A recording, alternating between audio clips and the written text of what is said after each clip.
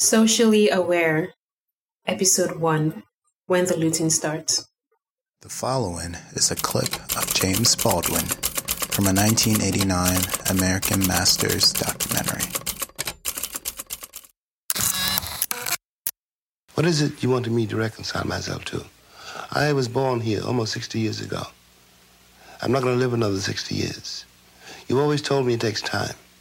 It has taken my father's time, my mother's time, my uncle's time, my brother's and my sister's time, my nieces and my nephew's time.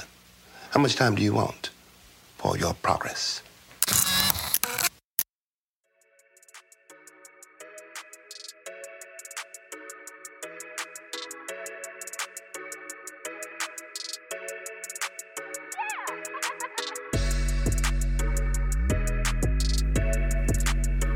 Thank you for joining us.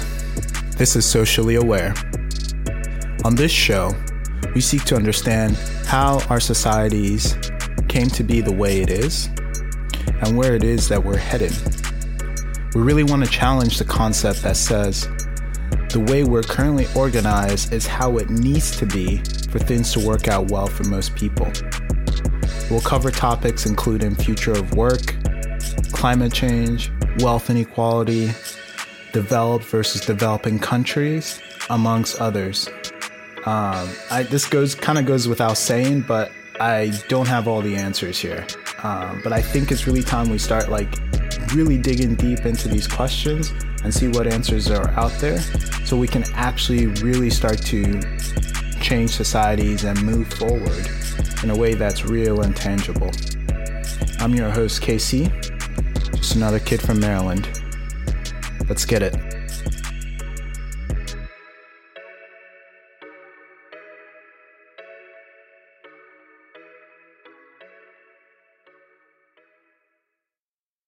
Hello, once again. So this is the first episode of podcast, Socially Aware. And this episode gets its name, the name which is When the Looting Starts, gets its name from a tweet from the 45th President of the United States. In response to the recent protests of police brutality.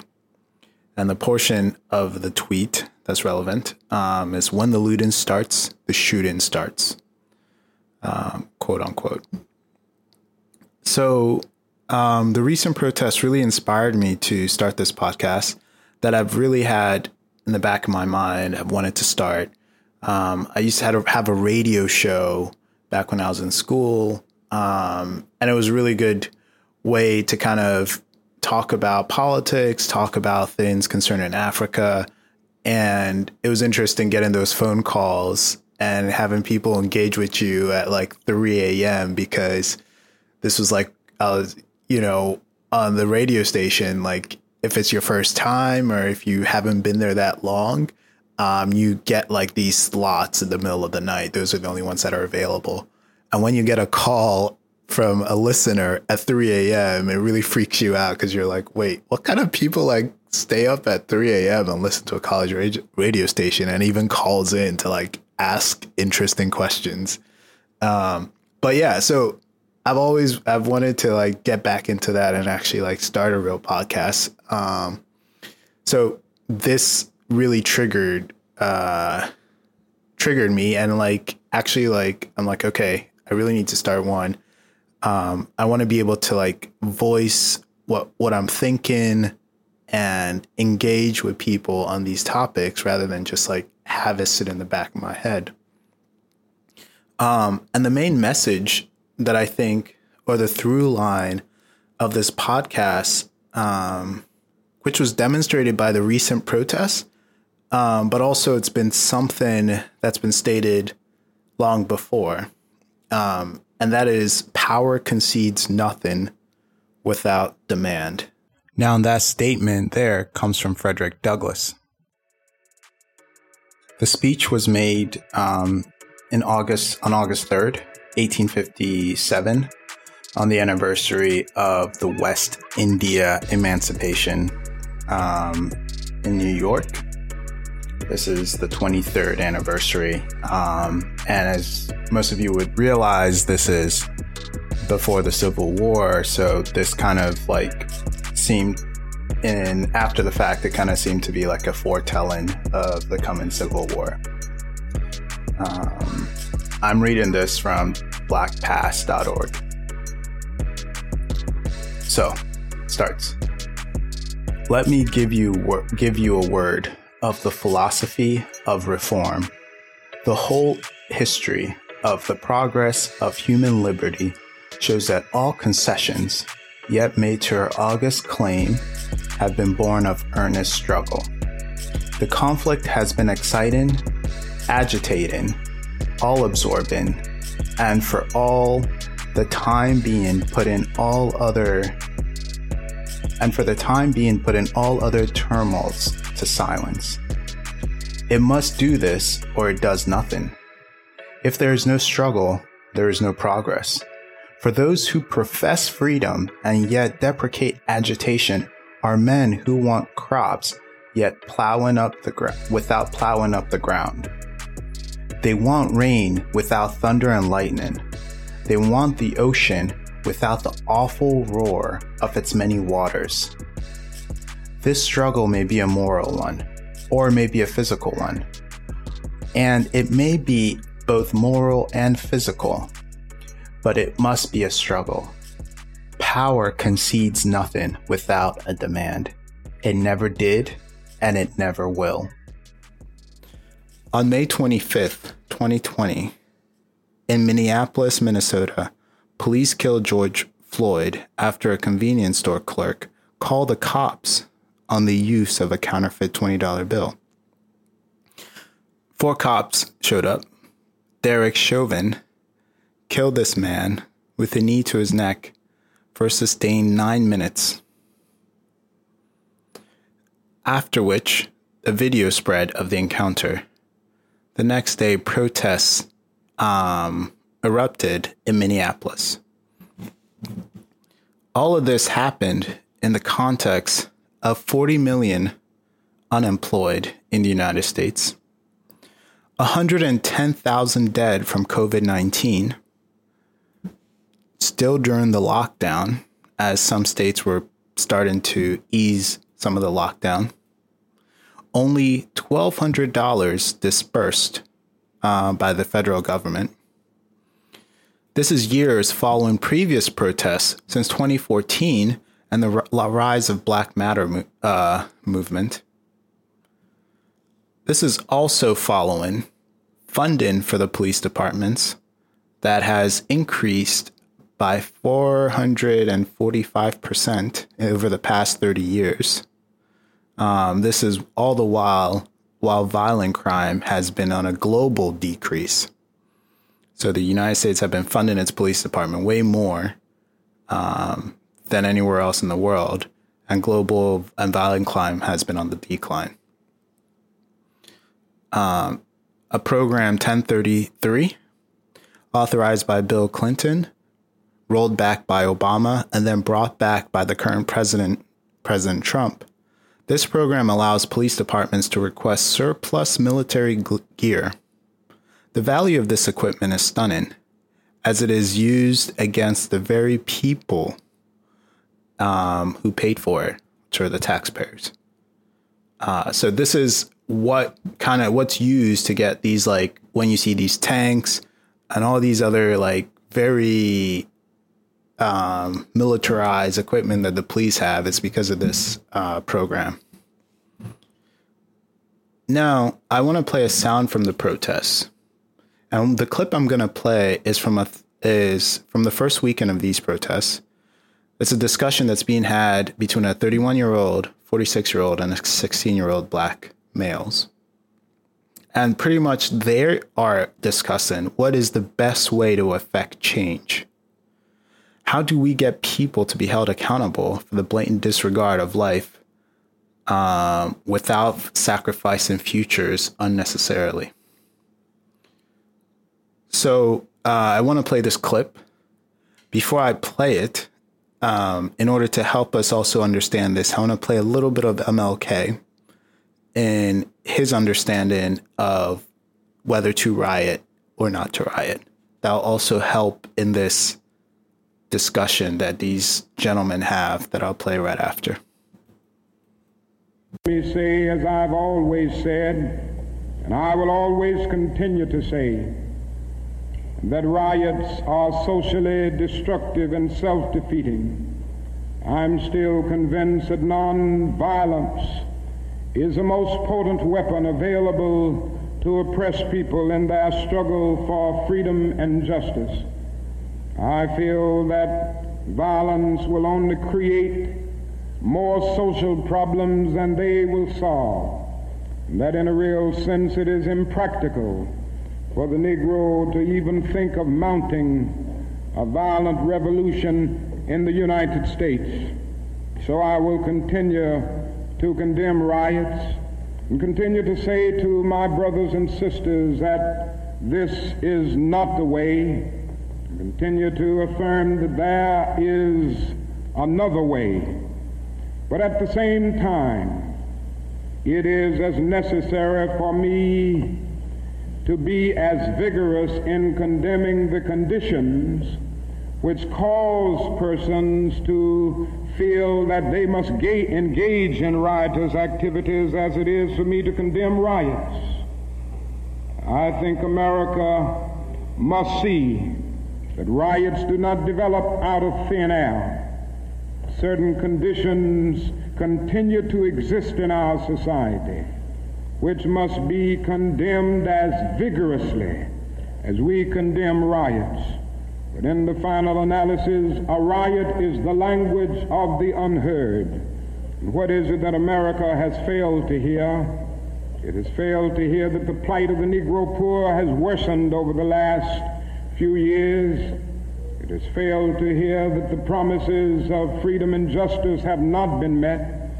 And it has failed to hear that large segments of white society are more concerned about tranquility and the status quo than about justice, equality, and humanity.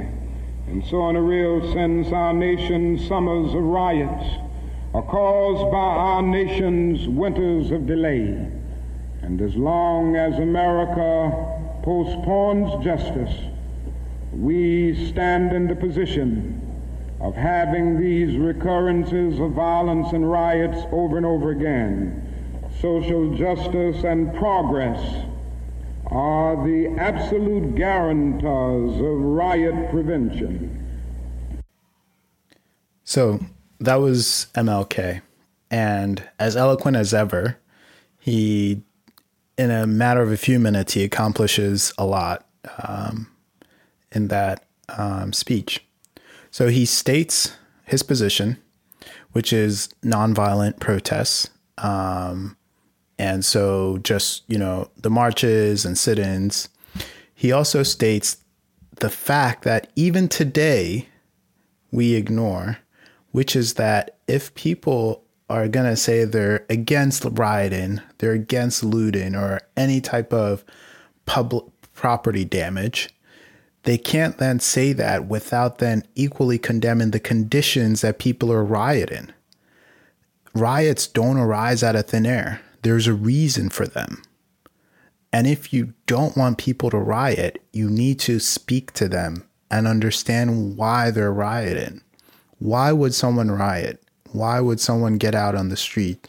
And even today, what we're talking about, most of them are peaceful. But the other fact is that if we ever did have sustained period of riots, they are, like he says, language of the unheard. So one is, currently we're dealing with protests, but even if we weren't, this is how people who feel they don't have any other means get their point across. If the protests were able to be out of sight, if you couldn't see them, then you wouldn't bother listening to what it is that they're asking for. You would just see them as, oh, there's just someone who's holding a sign. I don't have to look at the sign. I could just go on my way. But fundamentally, nothing will change for that person with a sign. But if there are people in every city asking for the same thing, which is accountability, then it forces you to pay attention. But this sort of question about the method with which Black people use, for this case specifically, to make their voices heard, is one that the Black community is also having, as shown in the following clip. Well, we worried about this. I understand, but we won't stand up for. I understand. They get killed on the TV. Come here, talk to me. I understand. How old are you? I'm tired of this. How old are you? I'm 45 years old. 45 and I'm 31. And I'm tired of seeing. And you the older generation than me, and I am too. And we've been standing around as the older ones, taking all this bullshit. Always hoping for a kumbaya fucking y'all. Come here. Always standing around for a kumbaya. Ain't nobody coming to protect us. Let me tell you. We gotta start our own fucking life. I understand. But let me tell you something right here. This 16. He's 16. Oh my God. They gonna kill him next year. He's 16. What we gonna do? You tell me. What we gonna do? This ain't the way. Cause they ready to let loose. If the United States president say, if you loot, we shoot. Then you see doing this going on. I know it. It's doing this going on. But it's time to stand up. So at this point, I'm ready to die for what's going on. Let me tell you something. That's the problem that we got. You see, right now, it's going to happen 10 years from now. And at 26, you're going to be doing the same thing I'm doing. You understand that? 10 years. You're going to be right here, too. But he also got to say, so what I need y'all to do right now at 16 is come up with a better way. Because how we doing it, it ain't working. He angry at 46. I'm angry at 31. You angry at 16. It's old, you understand me? Putting yourself in harm's way is not the way. No, it's not. You and the other your counterparts the same age and that have that same power. Y'all come up with a better way. Because we ain't doing it. Oh my God. And I have a 5-year-old son. Oh my God. And it ain't happening. Oh yeah. I watched 4 years ago. Keith Lamont Scott did the same shit y'all doing. The same exact thing night after night after night. Hey y'all, it don't matter. Come up with a better way. You understand me? You keep yourself safe. Wow.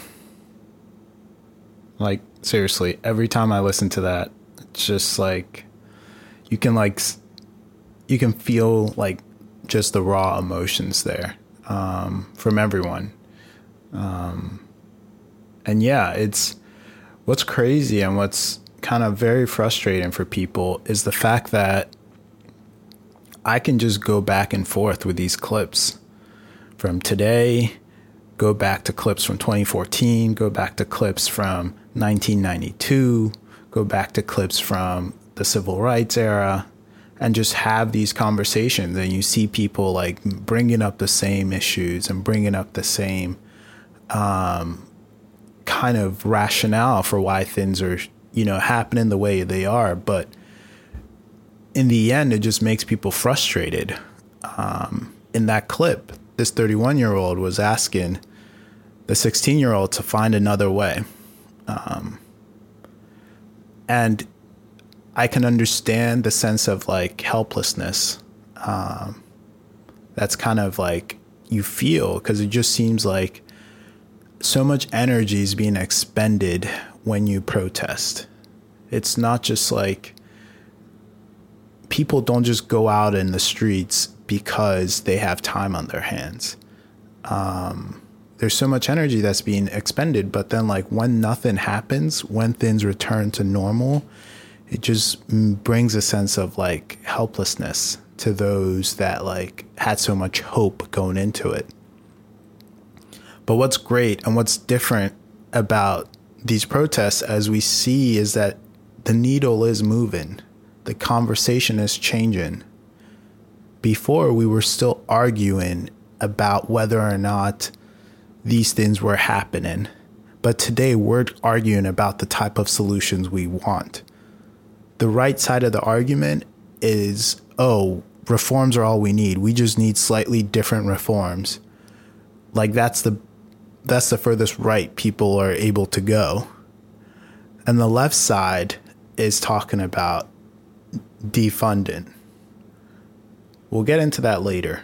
But I think I want to play one more clip that kind of just like talks about why people riot and what it is that has this 31-year-old, 46-year-old, 16-year-old. What is it that they want?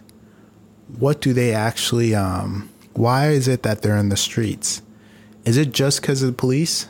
Like what is it that black people want? The reason that black people are in the streets has to do with the lives they're forced to lead in this country. And they're forced to lead these lives by the indifference and the apathy and a certain kind of ignorance, a very willful ignorance on the part of their co-citizens. Everybody knows, no matter what they do not know, that they wouldn't like to be a black man in this country. They know that, and they shut their minds against the rest of it, all the implications of being a black father, or a black woman, or a black son, and all of the implications involved in a human being's endeavor to take care of his wife, to take care of his children, to raise his children to be men and women in the teeth of a structure which is built to deny that I can be a human being or that my child can be. The great question in the country has been all the years that I've been living here, and I was born here 43 years ago, is what does a Negro want? And this question masks a terrible knowledge. I want exactly what you want. And you know what you want. I want to be left alone. I don't want any of the things that people accuse Negroes of wanting. And I don't hate you. I simply want to be able to raise my children in peace and arrive at my own maturity in my own way, in peace. I don't want to be defined by you. I think that you and I might learn a great deal from each other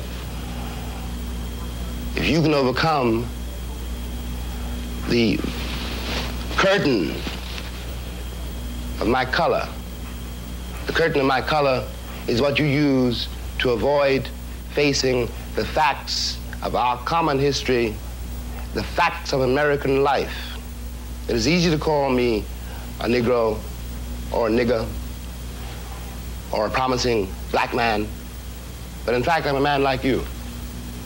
I want to live like you. Yep. And yeah, so it's that, I think it's that simple. I in essence, like what it boils down to what people are asking for is just a sense of like being able to live a life and not having to fear the institutions around you that was set up to protect you, that was set up to help you. So simply the Declaration of Independence, which I know when it was written did not apply to black people at the time, but simply says life, liberty, and the pursuit of happiness. And I don't think you can have those things without being able to guarantee that your life is just as important as any other citizen's life. And it's crazy that when that was brought up, when this is before these protests, when this was brought up, just saying Black Lives Matter always elicited the response that all lives matter, as if the previous statements negates the latter. I know most people were probably just being obtuse, but some people thought they were being smart by just retorting in this fashion. But yeah, so we've had these protests. They've been ongoing for what seems to be almost 2 weeks now. And, you know, some people take them as, oh my gosh, like what's going on? The world is falling apart kind of thing. But this is a very much part of American history. Yeah, so I want to read, before I get into a bit of the history, I want to read this tweet that from which we bring the title of this episode. It's Trump's tweet. Ended up being half of it. Twitter did end up having to put a label on because it was inciting violence, according to Twitter. But we'll read it from the president. Quote, "I can't stand back and watch this happen to a great American city, Minneapolis. A total lack of leadership. Either way, either the very weak radical left mayor, Jacob Frey, I think it's Frey, I don't know, get his act together and bring this city under control, or I will send in the National Guard and get the job done right. These thugs," capitalized thugs, "are dishonoring the memory of George Floyd, and I won't let that happen. Just spoke to Governor Tim Walz and told him that the military is with him all the way. Any difficulty, and we will assume control. But when the looting starts, the shooting starts. Thank you." The president, after the death of a man by police hands, seems to just be more concerned with the fact that there are protests, rather than like trying to really address what the people are protesting. But like I said, protests are in the backbone of American history. 2014, we had the Ferguson protests that arose after, I think, the cop was acquitted or something.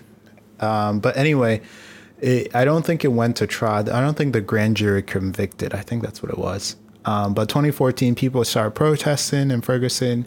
Occupy Wall Street happened after the banks got bailed out after the Great Recession in 2000. Occupy Wall Street was 2010. Protests of our Iraq War during the Bush era. LA riots after Rodney King. The March on Washington. Selma. These were MLK. The abolishment of slavery, that movement. That was quite violent. There wasn't like a specific like protest kind of quote unquote, but it was a very violent endeavor. You know, we did eventually go to a civil war, so that's where it ended.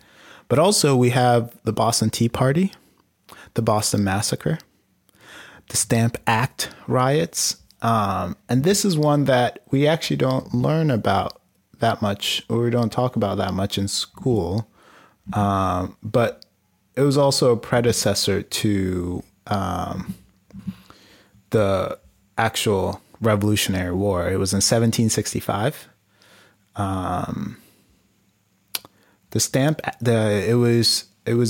They were rioting because of stamp tax, which stated that all printed material in America was supposed to be taxed for Britain's coffers. Unsurprisingly, it was wildly unpopular, and riots emerged in the streets of Massachusetts, New York, Rhode Island, Philadelphia, and elsewhere. The Stamp Act Congress, formed of American lawyers and politicians, drafted an angry declaration on why the British Crown had no right to tax Americans on anything at all. The Stamp Act was repealed by a rattled British government in March of 1766, and the stage was set for a bigger rebellion known as the Boston Tea Party. This is from bustle.com. But yeah, so the history of protests is all over American history, starting with the founding fathers and still ongoing, as people feel that the government or whoever is supposed to be representing it isn't acting in accordance with what was stated either in the Constitution or in the laws, people protest. It's a very American thing to do. And don't let people tell you that, you're kind of misbehaving or stepping out of line, because that is what a protest is. Protest isn't you obeying all the rules and like walking down the street with a t-shirt on. So in response to the protests, we had curfews all over the cities. And with these curfews, it kind of established like a rule that you can now break just by being outside. Because technically they couldn't stop people from being outside if they weren't committing any crimes. Because if these were just protests of like tons of peaceful protests of people in the streets, there's nothing that the government could do other than like just make sure that, there wasn't vandalism or stuff. But anyway, most of these governments, these cities put curfews in place. And with those curfews, they can now crack down on people who broke curfews, because now there's a rule or a law that they're trying to chase down. And what this led to was very violent police brutality as a response to the protests and police brutality. This, to anyone, might seem like not the best response or a way to prove your point if you were on the side of the police, that there weren't, insistent force. Or maybe this was the police trying to show that, hey, we could use all the force we want. You will do what we say. I don't know. But there was a lot of people who captured images of seemingly peaceful protesters with no one instigating except for the cops. And you can look this up. There are a bunch of threads on Twitter. There's this account at Greg Doucette, GREG_DOUCETTE. There's a thread that they have there from May 30th. I think that has, at the point that I looked, like 290 some accounts of police brutality. They had flashbangs, tear gas, billy clubs, pepper spray, pepper balls. And this really only reinforced the point that the protesters were trying to make, which is that our police department is unaccountable.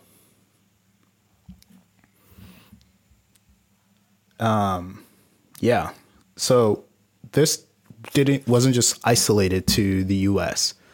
These protests spread worldwide. In Canada, they had protests, Toronto, other places in Canada, Australia, New Zealand, Britain, France, Germany, Brazil, Spain, Italy, Ireland, Poland, Denmark, Netherlands, even Israel, Sudan, South Africa, Japan, Korea. There were protests all over. There's a few funny things that occurred with these protests, because the U.S. has also been having this conversation about like Confederate statues, which is a very silly conversation if you think about it, because they were put up at a time to kind of reinforce white supremacy, kind of remind black people as they were starting to, get a little bit more civil rights, I guess, not the full like civil rights of the 1960s, but as like Reconstruction was happening and blacks were starting to move up in the world, there's a small group of, Daughters of Liberty? I forgot what they're called. Daughters of something. They decided, hey, we need to build statues all over American cities. And it was kind of used as a deterrent to just remind black people of their place. So we have these statues all over the South, even in places in the North and in the U.S. And there's been this conversation of just like, hey, why do we have a statue of someone who was treasonous to the United States? Why do we have these statues all over the State House or places that, this should be illegal? to have statues of people who wanted to secede from your nation. So apparently the UK has been having that as well, with one of its statues. And there was one statue that they tore down.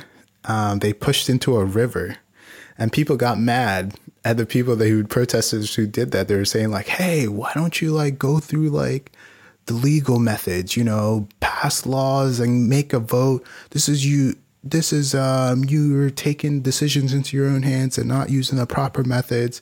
And then everyone else on the thread were just like, hey, people did pass laws and the majority wanted this removed, but it was still never removed, you know? But anyway, and I saw this morning, a thread of like a few people like trying to like fish just random citizens trying to fish the statue out back from the river. And this statue was a guy who was a slaveholder. And their justification is always like, oh, it's history, you know? And people are always like, well, Germany doesn't put statues of Hitler everywhere. That's history, you know? Like you could still remember people without like glorifying them in statues. But that was just a little aside. The main thing here, there's a few more funny things that come in the context of kind of these protests spreading wide. China and Iran started pointing out the irony in the U.S. when it criticizes them with their repression of protesters in their country. The U.S. generally says like, oh, you know, Iran has a bad like totalitarian government. Look at how it's treating its protesters in its country that just wants to liberate. Look at how China is treating Hong Kong protesters that just wants to liberate and get their freedom.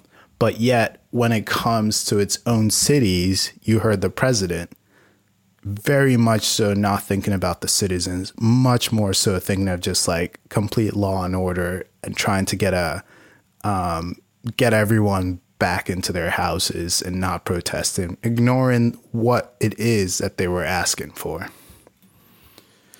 So that's kind of like the protests in summary. The main question here is, we're 2 weeks in.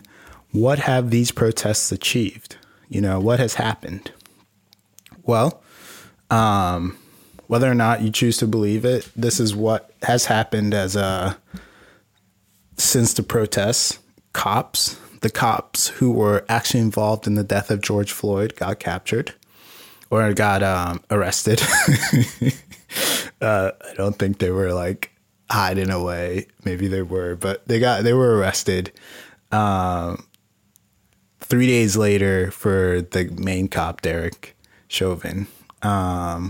He initially had third-degree manslaughter. The protests kept going on 3 days later. And then it was eventually the case was handed over to, it went to the Attorney General of Minneapolis from the district attorney for the district that covers the Attorney General of Minnesota from the district attorney that covered Minneapolis. So now the Attorney General of Minnesota upgraded the charge to a second-degree manslaughter or second-degree murder, and also charged the other 3 officers, which is what people were asking for. With the calls to defund now picking up speed and like kind of being the main consistent ask for these protesters, mayors all over the city have sort of kind of gave into it in some way, but not really like fully passing a law to agree with it.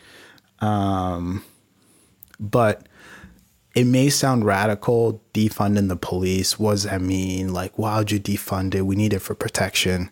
But what you need to understand is like, we've been defunding the education system, healthcare system, like other systems that people use. We've been defunding that and like giving more responsibilities to the police. So I think what most people are asking for is a way to rebalance that and give and narrow the segment of issues police are responsible for, and like create more social workers, create more get more teachers, and like give more avenue for the government to take hold, like to do things in a way that doesn't require people with guns and like the license to kill being in charge of that.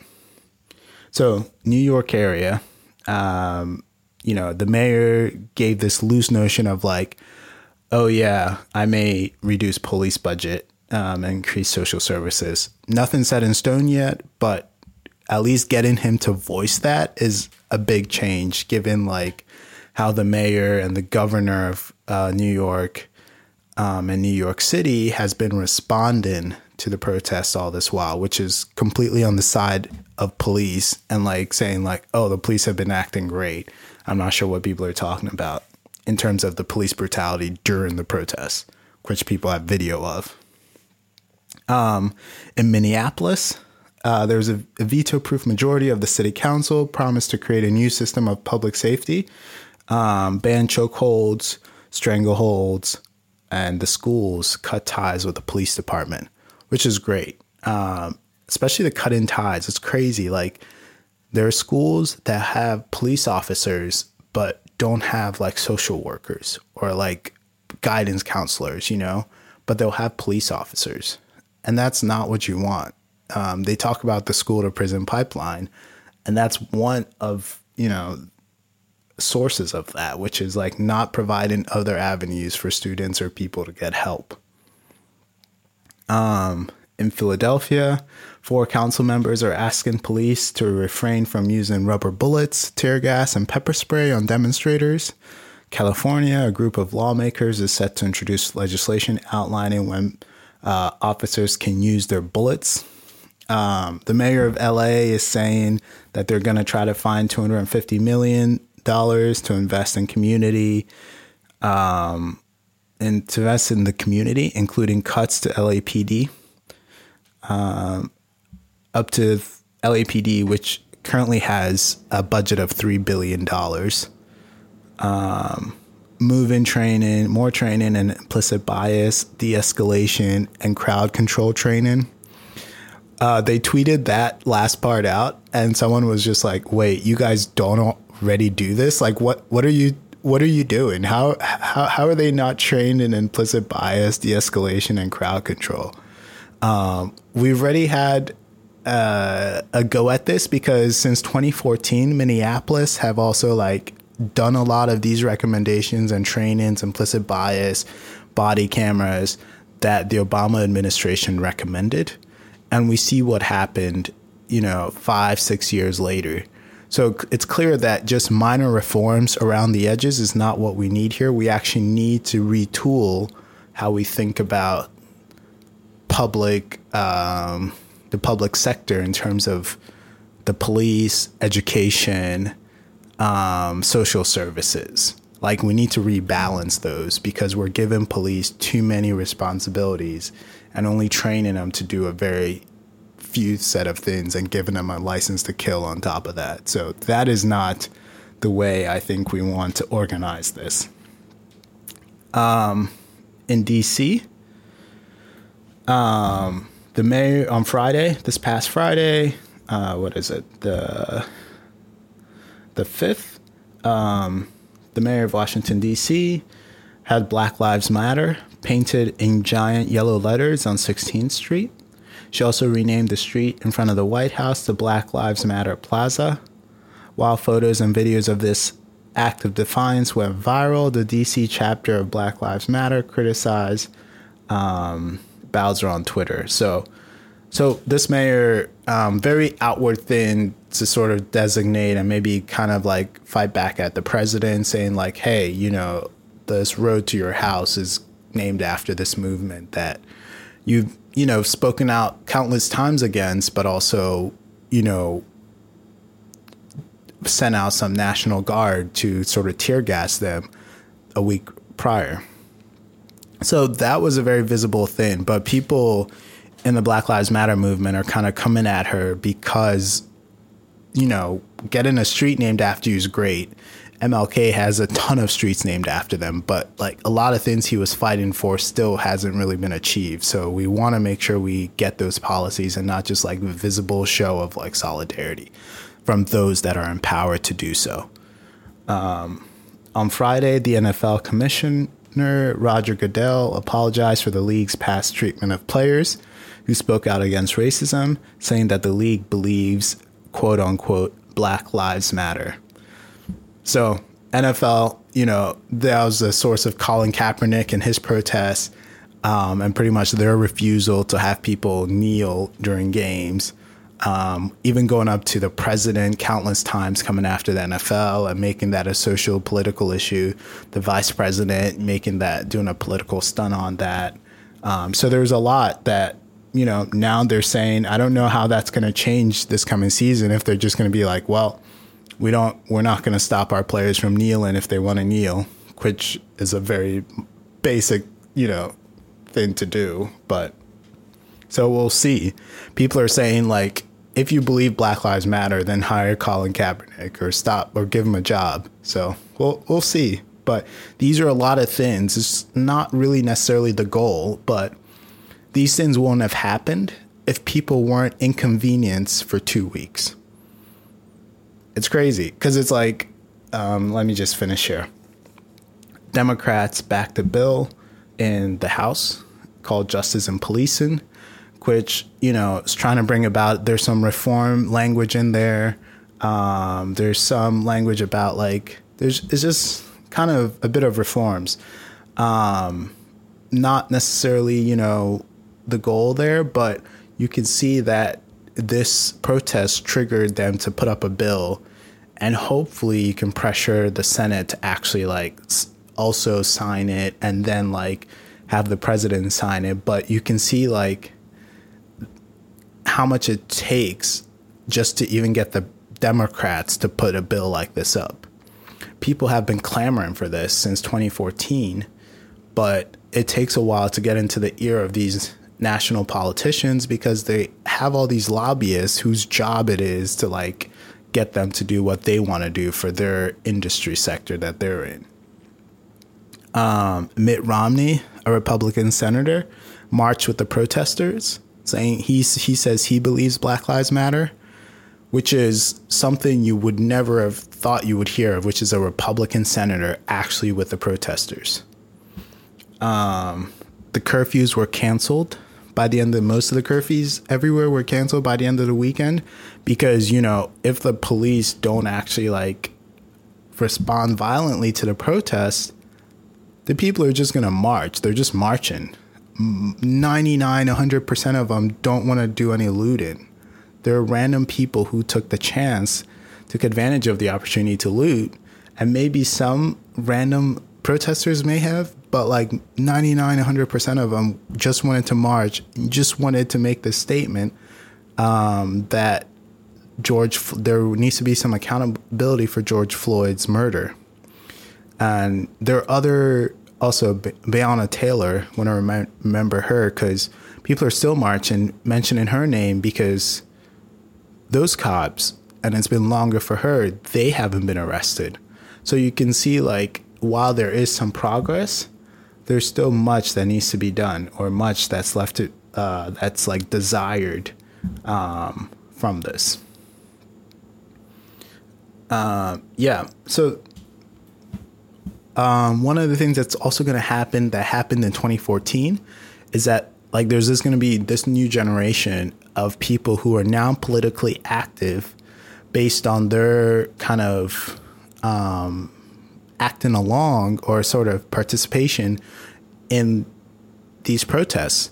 Now they're going to be more active, and they're going to be more, because they now feel hey, we did some stuff, and some changes happening, some things are brought about. Now they're going to be more hopeful to push more in the future, which will hopefully also keep this momentum going, such that we can get to a spot where we pass a huge legislation the civil rights era, where it's this bill that kind of defines an era. So that's where we want to go. And like I was saying, what the activists, what the protest is for, it's about a few things. Accountability in the government is the main thing, is the overriding thing. Defunding the police, and that's something that's sounds, like I said, it sounds, oh my goodness, that's so radical. You don't want to have any police. Defunding, like, once again, it's what's been going on in other aspects of the government budget when it comes to things that matter to people. Schools, go from elementary school all the way to universities. Those budgets have been slashed. Healthcare costs, like, it's one political party's dream every time they get in power is to cut Medicare and Medicaid, Social Security. Like, all these things that matter, we've been slicing down its portion of, like, our GDP in terms of what we spend on it, but all the while still increasing, like, the number of police and the cost and the amount of funding we give to the police. And then also providing more funding to social institutions. So that is what people want. What I want to leave you guys with today is this. Riots is the language of the unheard. The George Floyd protests raised the national consciousness of the issue of police brutality once again, and we're starting to see some tangible results. Thanks to the Black Lives Matter movement and grassroots organizing, this is their struggle. This was them struggling, and now we've got some progress. So to get what we want from our government officials, we must demand it. A friend of mine used to say, if we can fix the Congo, we can fix any country in Africa. Congo has tribalism. Congo is like this place that's just like a mix of all the problems you could potentially find in any other country. There's tribalism.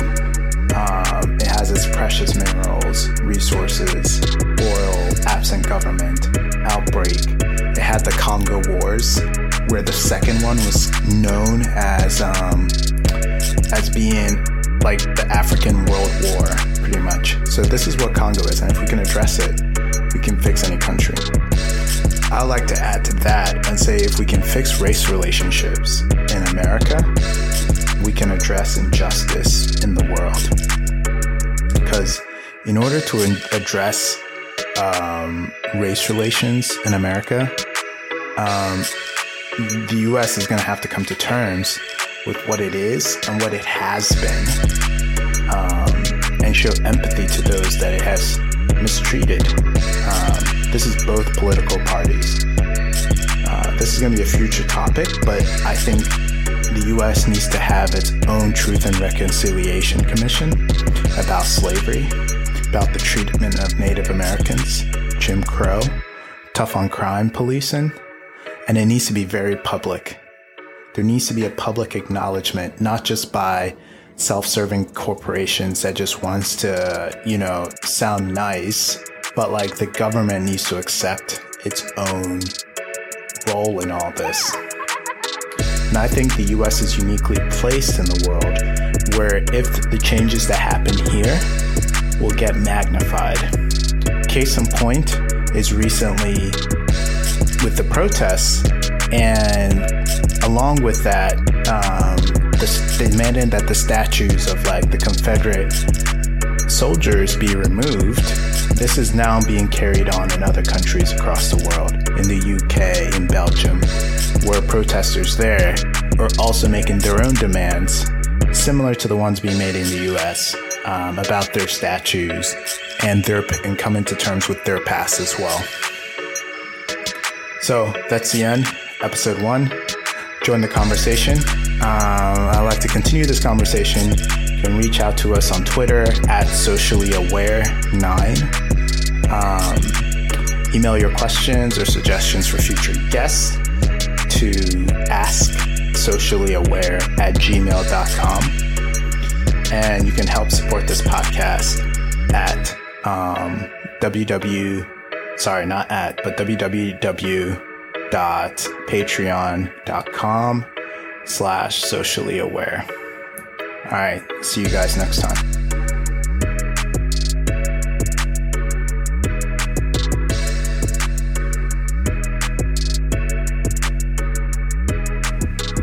Meow meow meow meow meow meow meow meow meow meow meow meow meow meow meow meow meow meow meow. It's still recorded, so you. Oh wait, I stopped. Feel free to say the lines. No, I want to start over. Take two. Socially Aware, episode 1. When the looting starts. It's not very plain. Alright, you can go.